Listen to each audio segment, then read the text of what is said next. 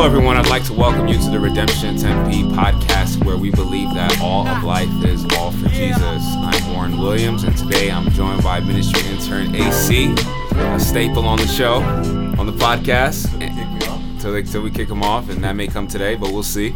And I'm also joined by Will Vukovic, pastor of Mission Collectives and Communities. What's up? What's up? What's up? So, we're still kind of moving along here, getting towards the latter part of our True Story project that we've been, reading through Scripture as a church and, understanding the Bible as a complete narrative and whole story. And now we're finally getting to the real part of the Bible. Just joking. Just joking.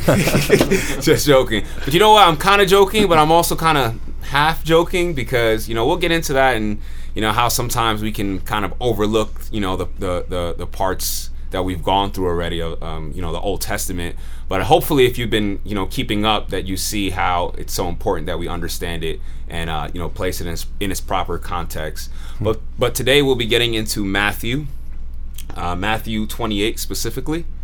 And before we get started, we always like to kind of start off on a lighter note, kind of get you guys thinking or just having some fun with it. So I have a question for you guys. You guys ready? Yeah.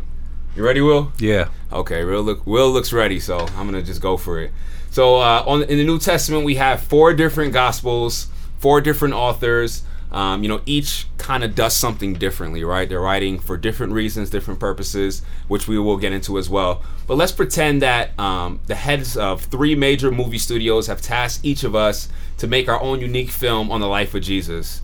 So I want to ask you guys, I'm going to ask you guys a couple of questions. Who would be your director? What would be the genre of the film? Which gospel would you use as your source text? And who would you cast in the major roles? And you can't say Jim Caviezel because he's already been it's already been done. All right, the passion has been done, and so I'm gonna get you guys. Hopefully, we'll hear some interesting names. All right. Yeah. So AC, let's start off with you. Who would be your director for this film? Jordan Peele. Ooh. He just directed Get Out. Very trendy pick. Yeah. Very trendy. Because the reason why is because I would make it a thriller. Okay. Make it a thriller. I'd use Mark because Mark. One of the distinctive things about the Gospel of Mark is that it's very action paced. Okay. And he usually uses the word immediately. Immediately. Yeah. Immediately to that. Yeah. So I think that you could use that as your source text and make like a suspenseful thriller. Okay. And Jordan Peele has shown that he can he can deliver a social message in the subtext of a thriller. So I think that he could also do like a gospel message. Whoa, man! I mean, let's slow down. He only did 1 movie so far. No, I'm just joking. I'm joking. It was a great film. I guess Will, who would you have as your director?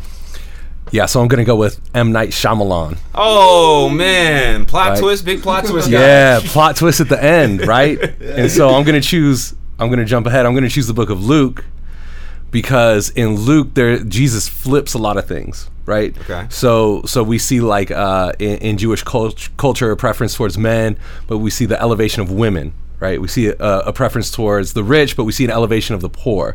We see Jesus performing ministry holistically, not just in a spiritual sense, but with physical healing and restoring, sight to the blind and these types of things, casting out demons. So lots of things were flipped on their head. And then, we see the surprise ending of this isn't the coming Messiah who's this military political might, but this suffering servant who dies and then is resurrected.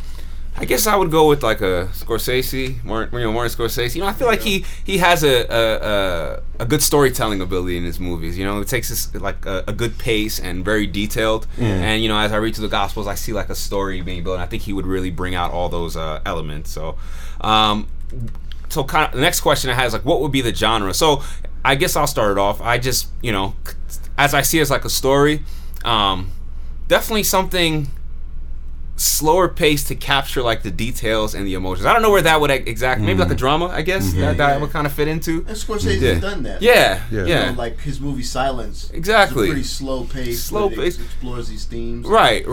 And capturing like all those interactions and the eating and everything like that. So that would be my pick for genre. Will, what genre of film would you use to tell the gospel story?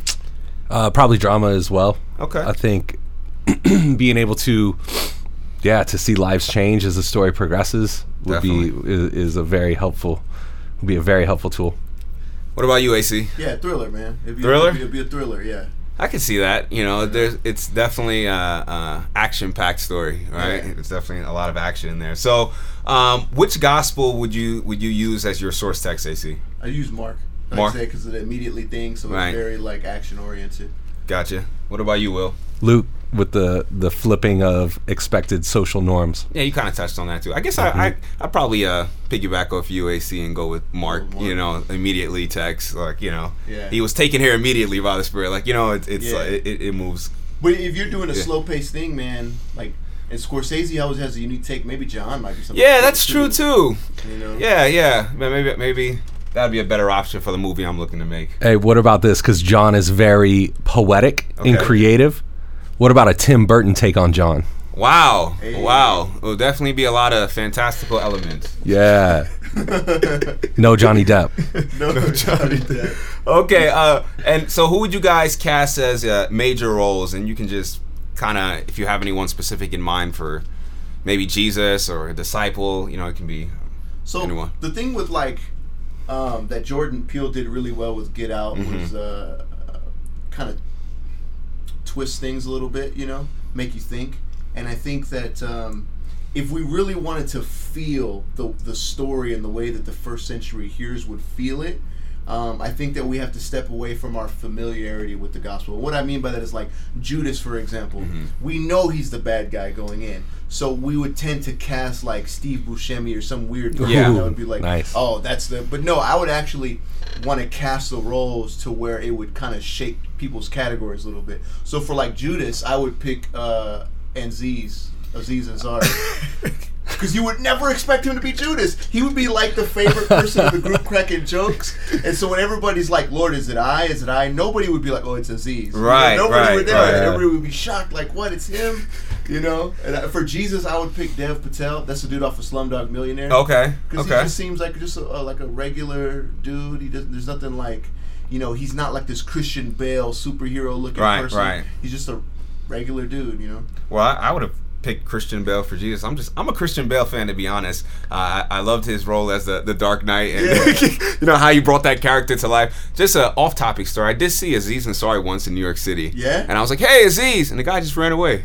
He ran? He ran into like some underground bar. So, you know, interesting story. Off topic completely. But yeah, that was my brief interaction with Aziz Ansari. But Will, do you have any characters or actors? No, I have a question though. Sure. You're going to choose white Christian Bale to play Middle Eastern Jesus? That's what I'm saying. Yeah, that's true, man. You know what? At That's least true. Patel's Indian. Yeah, that's you know true. What I mean? So wow, man. Wow. You see that? Hey, I'm not trying to call you out on the podcast, man. Sorry about that. He did call me out a little bit there, but you know, it's all good. You know what? I'll switch it to Denzel, man. He's a bad dude. Yeah, Denzel.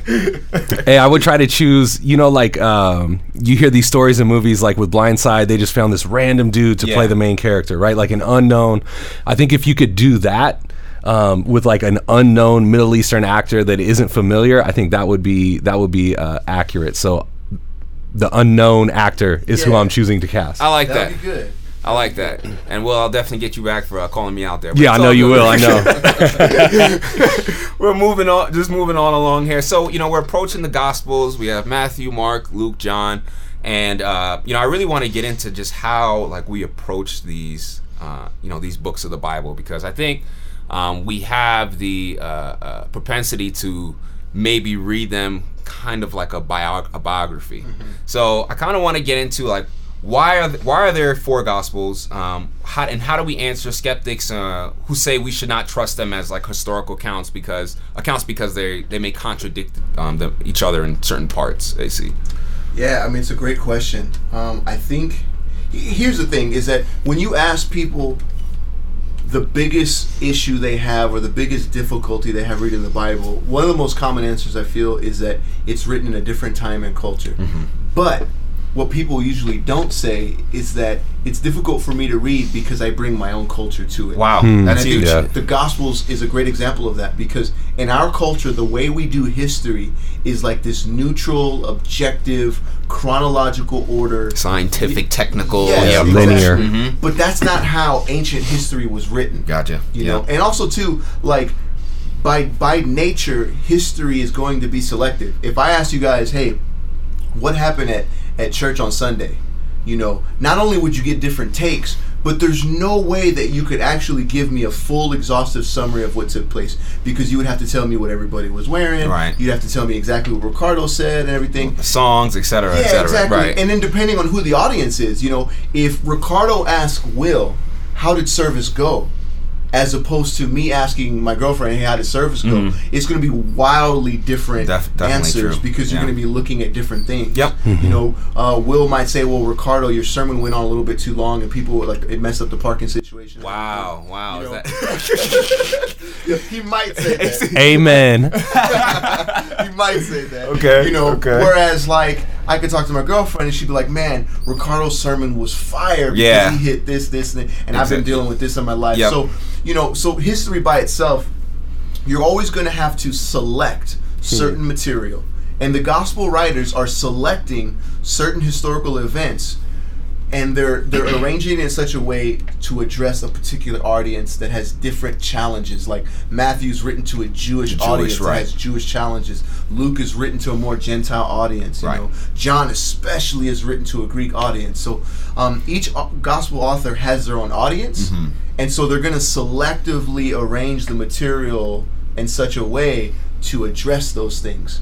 You know, so for example, some people say, like, well, one passage there's one dude, and then another passage there's two people there. There's a contradiction. Is it one dude or is it two dudes? You know, and it's like, well, you know, again, let's say you're at church, and the whole highlight of your church, the experience on Sunday was you met someone, and you talked to that one person, and you really hit it off, but he happened to have his wife with him. And so you retell that story, you could say, well, me and this dude were talking, and man, we hit it off for hours. Whereas, like, my girlfriend might say, oh yeah, we talked to a couple.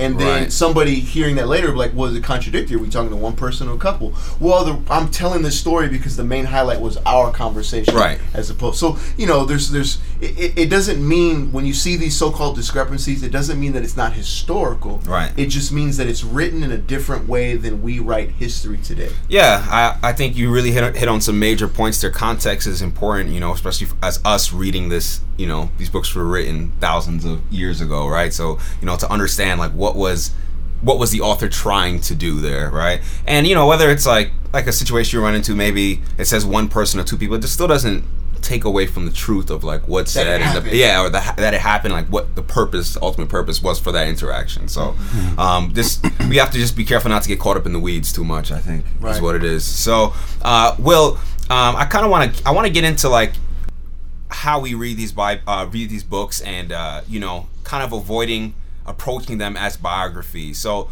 you know, we have a book like Matthew. Is it a biography of Jesus? And if not, like, how should we approach it? Right. So I think if we approach it like a biography, we're disappointed really quickly, because it's a horrible biography. Right. If I'm going to write a story about somebody's life, I wouldn't, like, write a couple chapters about their birth and then skip forward until they're 30 years old. Right.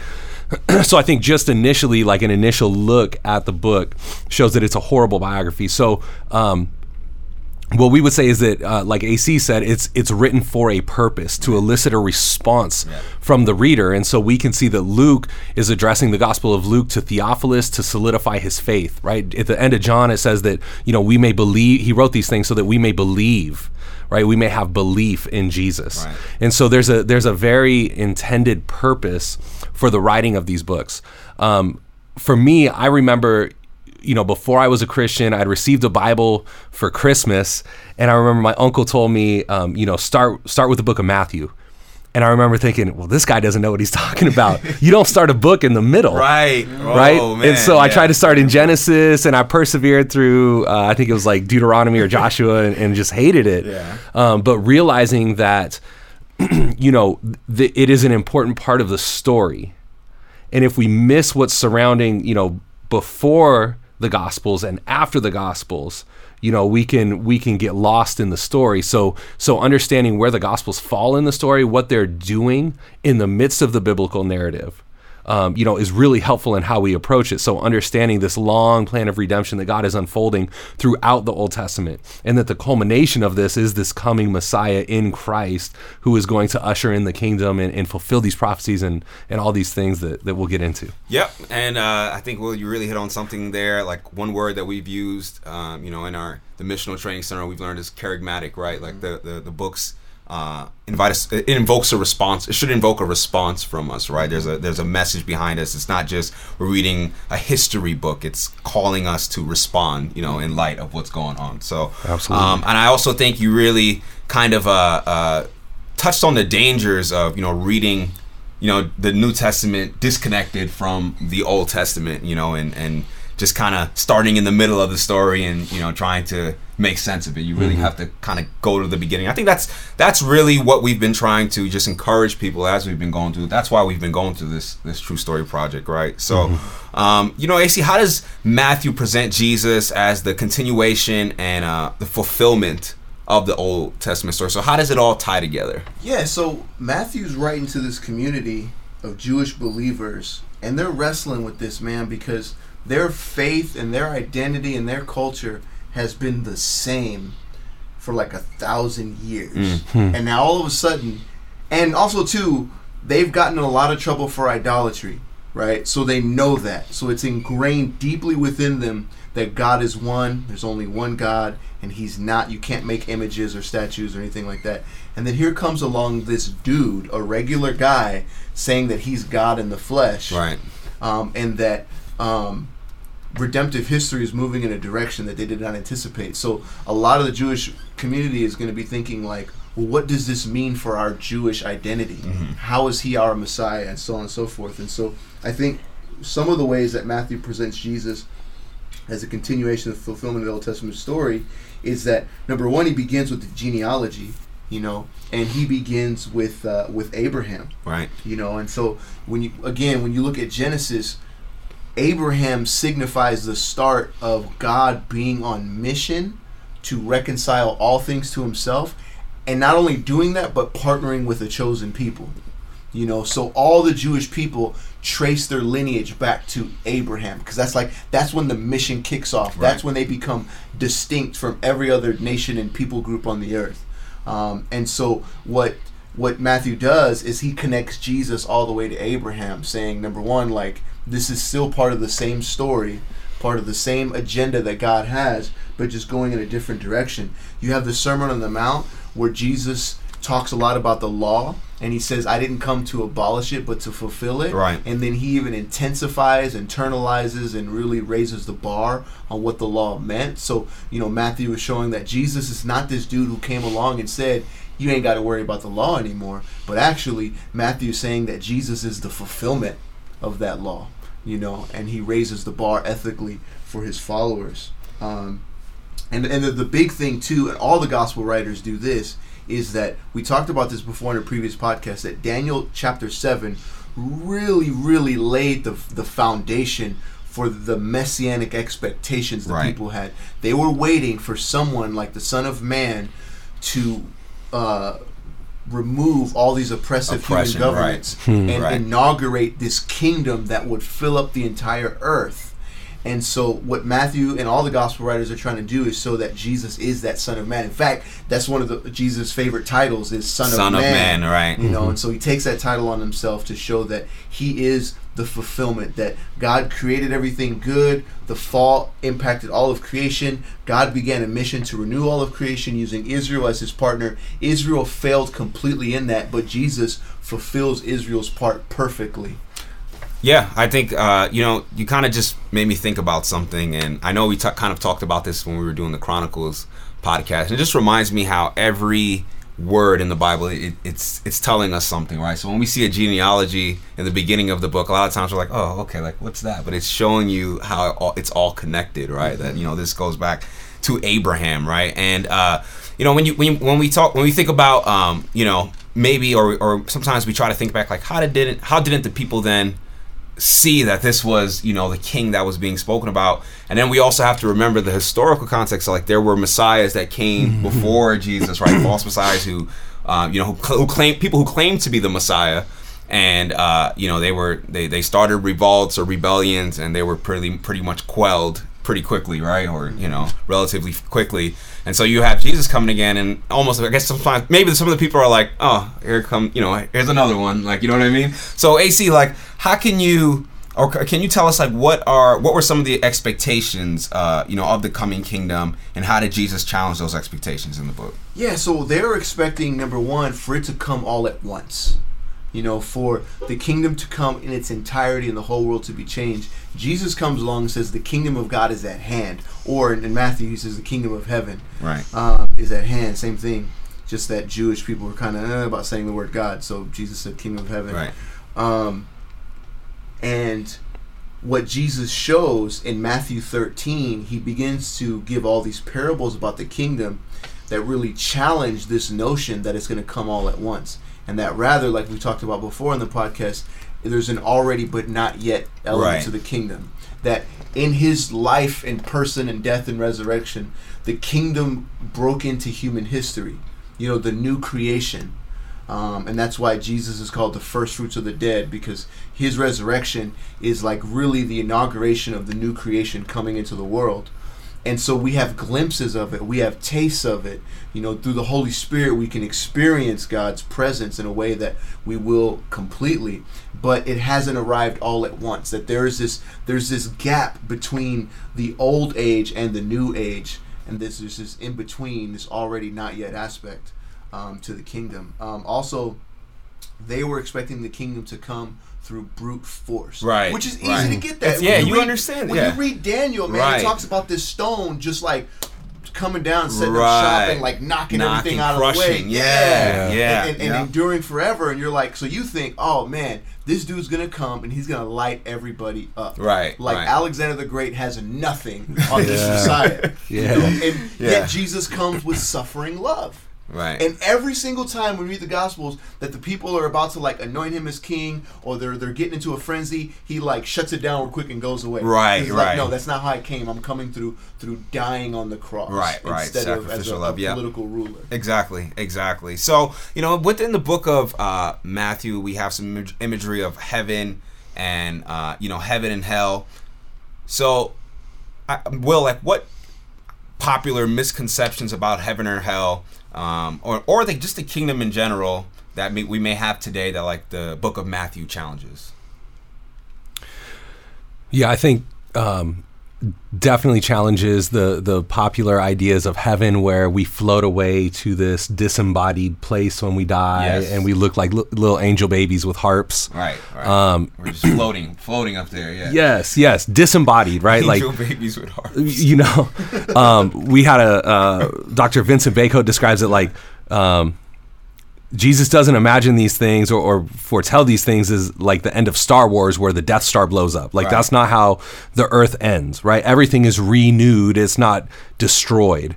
And so I think that's one of those things, in that, this idea of heaven is distant and afterlife, rather than the idea of this kingdom of heaven or kingdom of God, as AC described, is something that we are to embody on earth now. Right? That we are to be that community of believers who are a foretaste or a glimpse or a preview or, a Costco sample or any of the images that we use to describe, right, what it will look like. And Jesus leads us in that, right? And so we see this in the miracles when, Jesus is inaugurating this kingdom, and in the coming kingdom, there's no sickness. So he heals those who are sick, right? There's no demonic possession. So he casts out demons. Right? There's like no, hunger, right? And so Jesus feeds people, right? He's embodying this coming kingdom. And I think, that we see that as an encouragement and is contrary to like popular ideas of what heaven is, where it's like, we got to wait for it. Like, no, this is something we embody now. Yeah. Right. This is, Yeah, because otherwise, I'm thinking like, otherwise so Jesus would have went around just forgiving people's sins. Yeah. If it was just a spiritual thing where you disembody and go out later. But no, he's healing people physically. And even on the Beatitudes, he says the meek will inherit not another world, but the earth. The earth. Yeah. Like, that's the end goal of history, is that in the kingdom we'll be here on earth. Matthew 25, when he separates the sheep and the goats, you look at the language he says to the people who've done well, come in. Right? And he's saying this on earth. When the Son of Man comes to earth, he says, come in, and he sends away the people who are going on the outside. Right. He doesn't say, okay, those who have done well, let's dip out of here now and burn Yeah, this it's time to place. go. Yeah. Hop in the spaceship and let's go. Like, Yeah. Yeah, I think it's so huge. And, I think just personally, understanding this has been so huge because, like, it calls you into action rather than, a stagnation, right? Which what we call like your save stick. Like, I'm saved. Well, I'm just gonna exist until we die and float away. Like, no, there's a call to action now. We're called to be foretaste now, right? So, I think that's just really key, to understanding, our roles and vocation and life here on earth. So, just continuing on. I want to take a look at Matthew 28. I'm not going to read through the whole passage. We what we see going on here, we see the resurrection. Mary Magdalene goes to the tomb. She looks to prepare or, look for the body of Christ, and he's not there. She's told that he's risen, right? And we see the guards or the elders and chief priests trying to concoct a story that his body's been stolen, because they know that this will definitely disrupt, cause some disruption in their society. And also towards the end, I'll read the Great Commission, because I think this has really been part of our Christian culture. It's been a means to send out missionaries and to send out people across the world, or wherever they may be sent. Now it says, I'm going to read from verses 16 through 20. Now the 11 disciples went to Galilee, to the mountain to which Jesus had directed them. And when they saw him, they worshipped him, but some doubted. And Jesus came and said to them, all authority in heaven and earth has been given to me. Go therefore and make disciples of all nations, baptizing them in the name of the Father, of the Son, and of the Holy Spirit, teaching them to observe all that I've commanded you. And behold, I am with you always to the end. So that is what is commonly referred to or as the Great Commission, right? And so we see this passage, and I think we have the tendency to read maybe a couple words here and there and create our own theology, I guess, of what it means to be sent, right? We may stop, some of us just stop at the go part, right? Just go. So I want to help people to get a better understanding of this. So, like, there's been a lot of debate on what do we call this chapter. Some people call it the Great Commission. Others call it the Disciples' Mandate. AC, can you tell us, like, what is Jesus commanding us in this chapter? So, he's using the imagery from Daniel 7. All authority has been given to me. Right. That's exactly what it says in Daniel 7. And so you got to think the disciples are like, all right, bet. So you had to die and do the resurrection thing, but now we can crush the Romans. Right. All authority has been given. So what are we going to do with this authority? But he doesn't turn around and say, so pick up swords and... Right.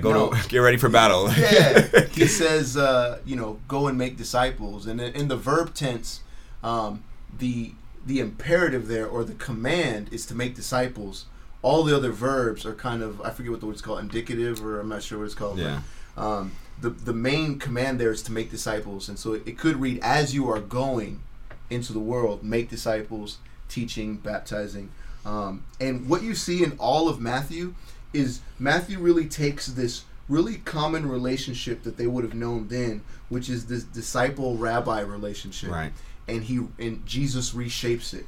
So, like, in Judaism, rabbis didn't go around asking for disciples. They would go and apply. Like, we apply to go to a school or something. Right. They would apply to go and sit under this rabbi for a while. And it would be centered around the law. So the rabbi and the disciples would sit around and talk about, what the law means and how it applies to life.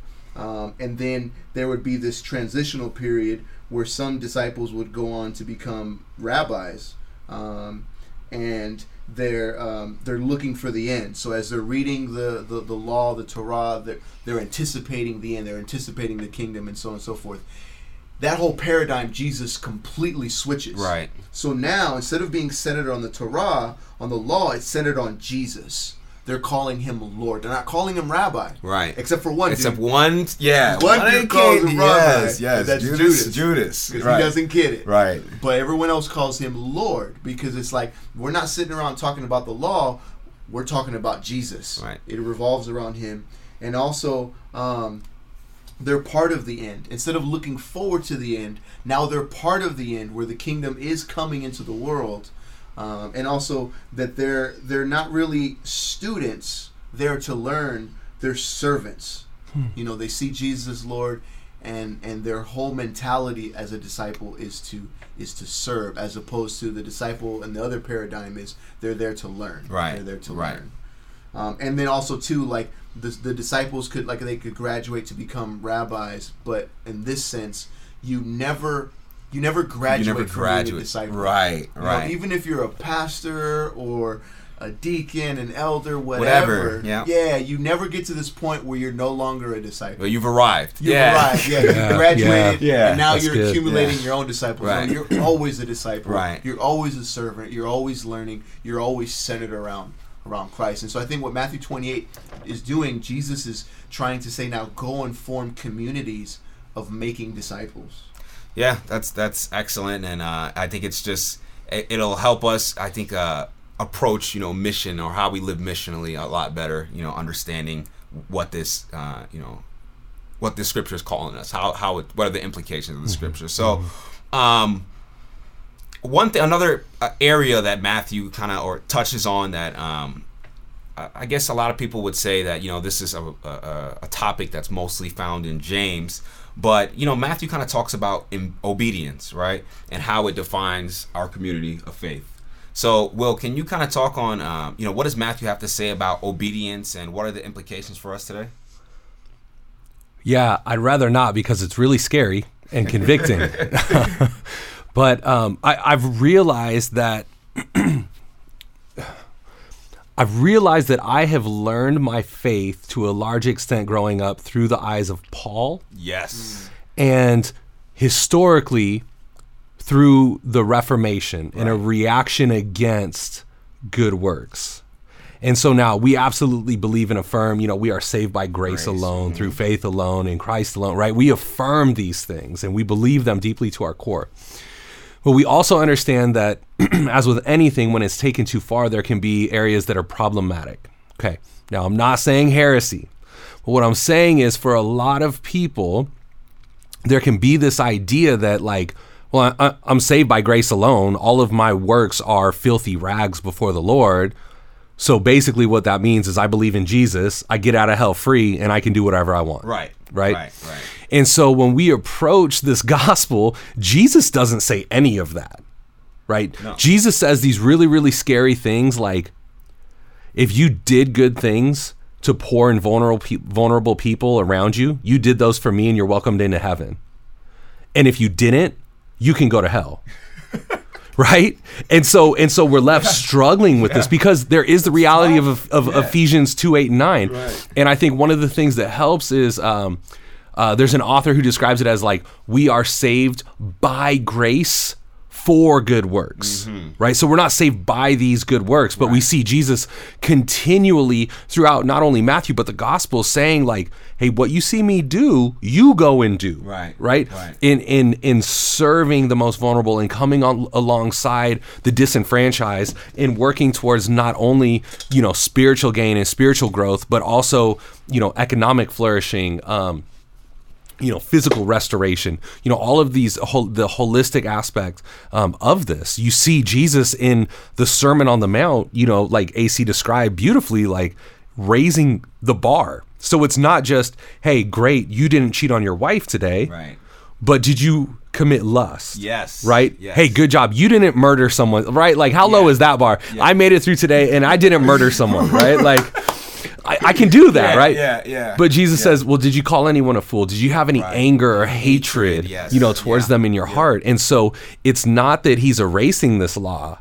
He's embodying the law, and he's raising the standard for us, because he's getting at the reality of there is a relationship between God and man. Right. And God is after that relationship. He wants to be Lord of that relationship. And I know that, we like to push against the individualism, but the reality is the community is made up of individuals who need to choose to bow in obedience to the Lordship of Christ. And Jesus calls us to that, and he embodies it throughout this gospel in these very, scary ways, as we realize that we have sin and that we do fall short, which, hopefully we follow the example of so many many people who are caught in sin throughout the Gospels and throw themselves at the feet of Jesus and worship him. Yes.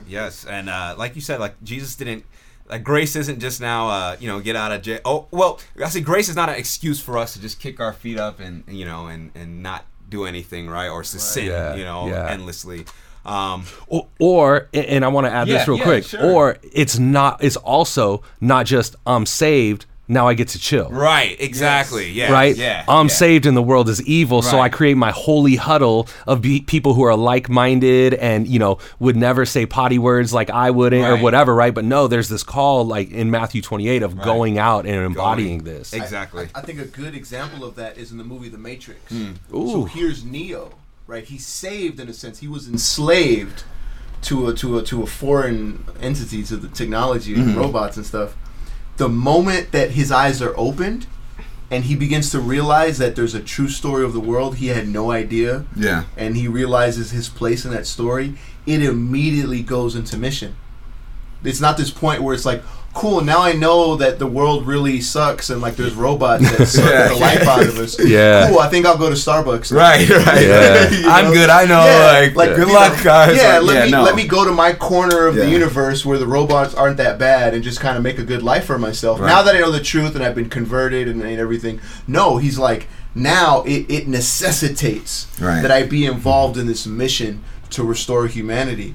And it's the same way with us when we become Christians. It's not this sense where it's like, cool, now I don't have to worry about hell. Now I can do what I want and just kind of like go to church and make sure I'm checking off little boxes here and there. But now that I've been converted and I see the true story of the world and find my place in it, now it thrusts me into this mission. Right. But the difference between the Matrix and the Bible is that in the Matrix, there's no God telling you, I'm in charge of this mission, do it this way. But with us, like, it's God's mission. Right. And so if we're going to follow him and be his believers, we have to be obedient. Right.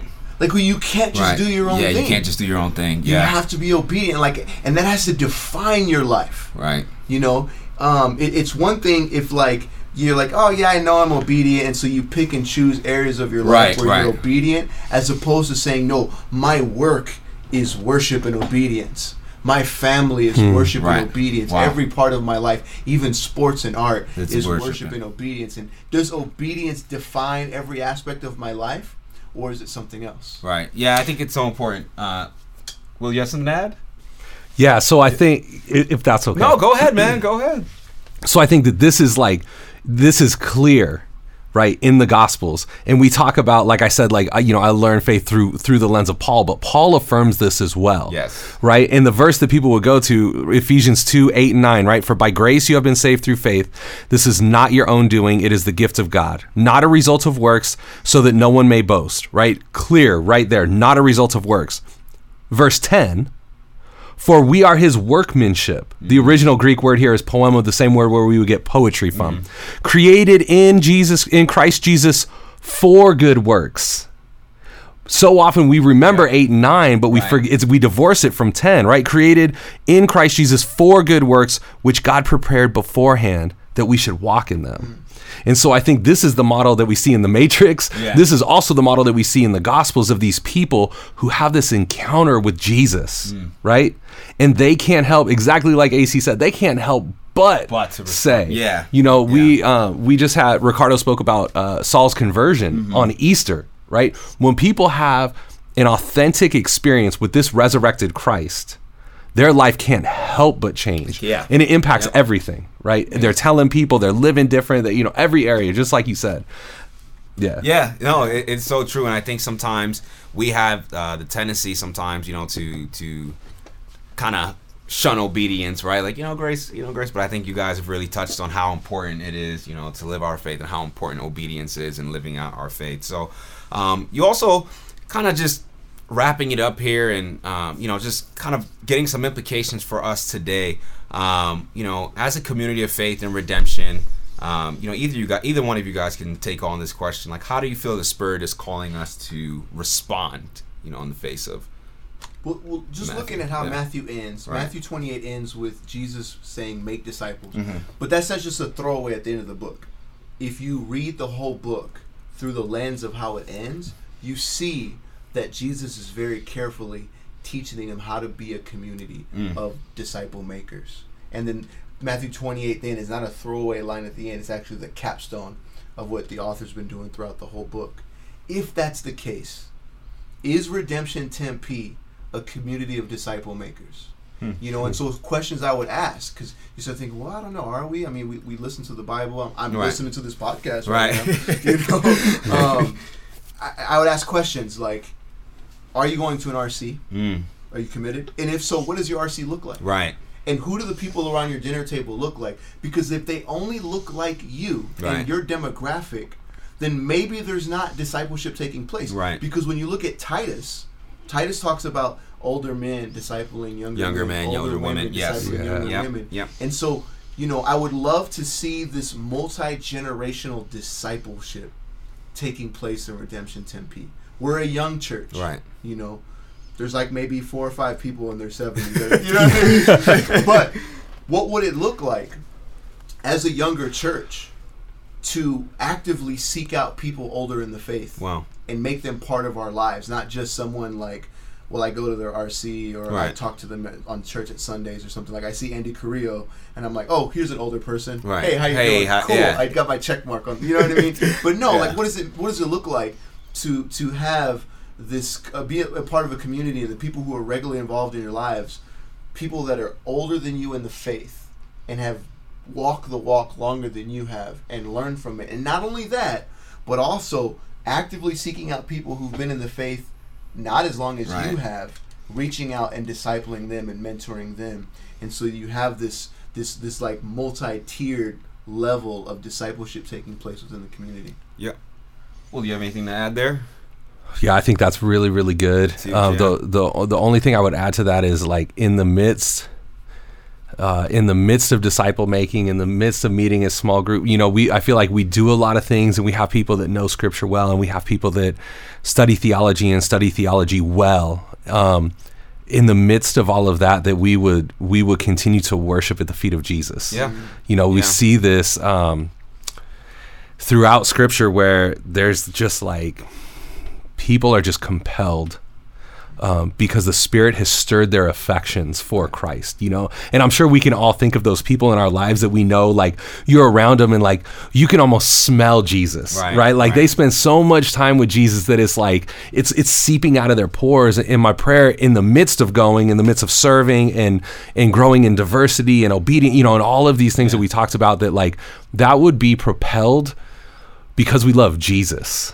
Yeah. You know, and I think for myself, I'll speak for myself, I can get caught up in this is an interesting theological fact, and we got to be these, you know, justice-minded, and we got to do, you know, and all these things, but like, you know, it's almost like, hey, slow down, buddy. Like, all of that is good when it is centered, centered and propelled forward by Jesus. Yeah. I think you guys really touched on some great points there, and it's just a reminder to us all that, you know, we have to be intentional about, you know, making those relationships happen, because, you know, our natural tendency is to gravitate towards what's comfortable, right? That's what the culture kind of tells us. And, you know, at the same time, you know, we don't want to get caught up in, you know, those things so much that we forget why or what's centering us, or like we'll say, what's propelling us forward. So and you know what too, man? Yeah. I want to ask a question, Warren. You always ask all the questions. Yeah, sure. No, I'm just kidding. Will, if someone's reading Matthew for the first time and they get to chapter 25, what do they do with that? What do you do with Matthew 25? Because we talk about Jesus being at the center, but Jesus says some stuff like, if you treat these people this way, you've treated me this way. What's going on there? Man, we read it as an important part of Scripture. And I think that the common approaches are either we ignore it like it's not important, or it's the only part of Scripture, right? And so I think we have to wrestle, right? Jesus says, whatever you did for the least of these, you did for me. If you didn't do it, you did it for me. If that doesn't, Lord, please let that never become comfortable for us, right? Like that should constantly create tension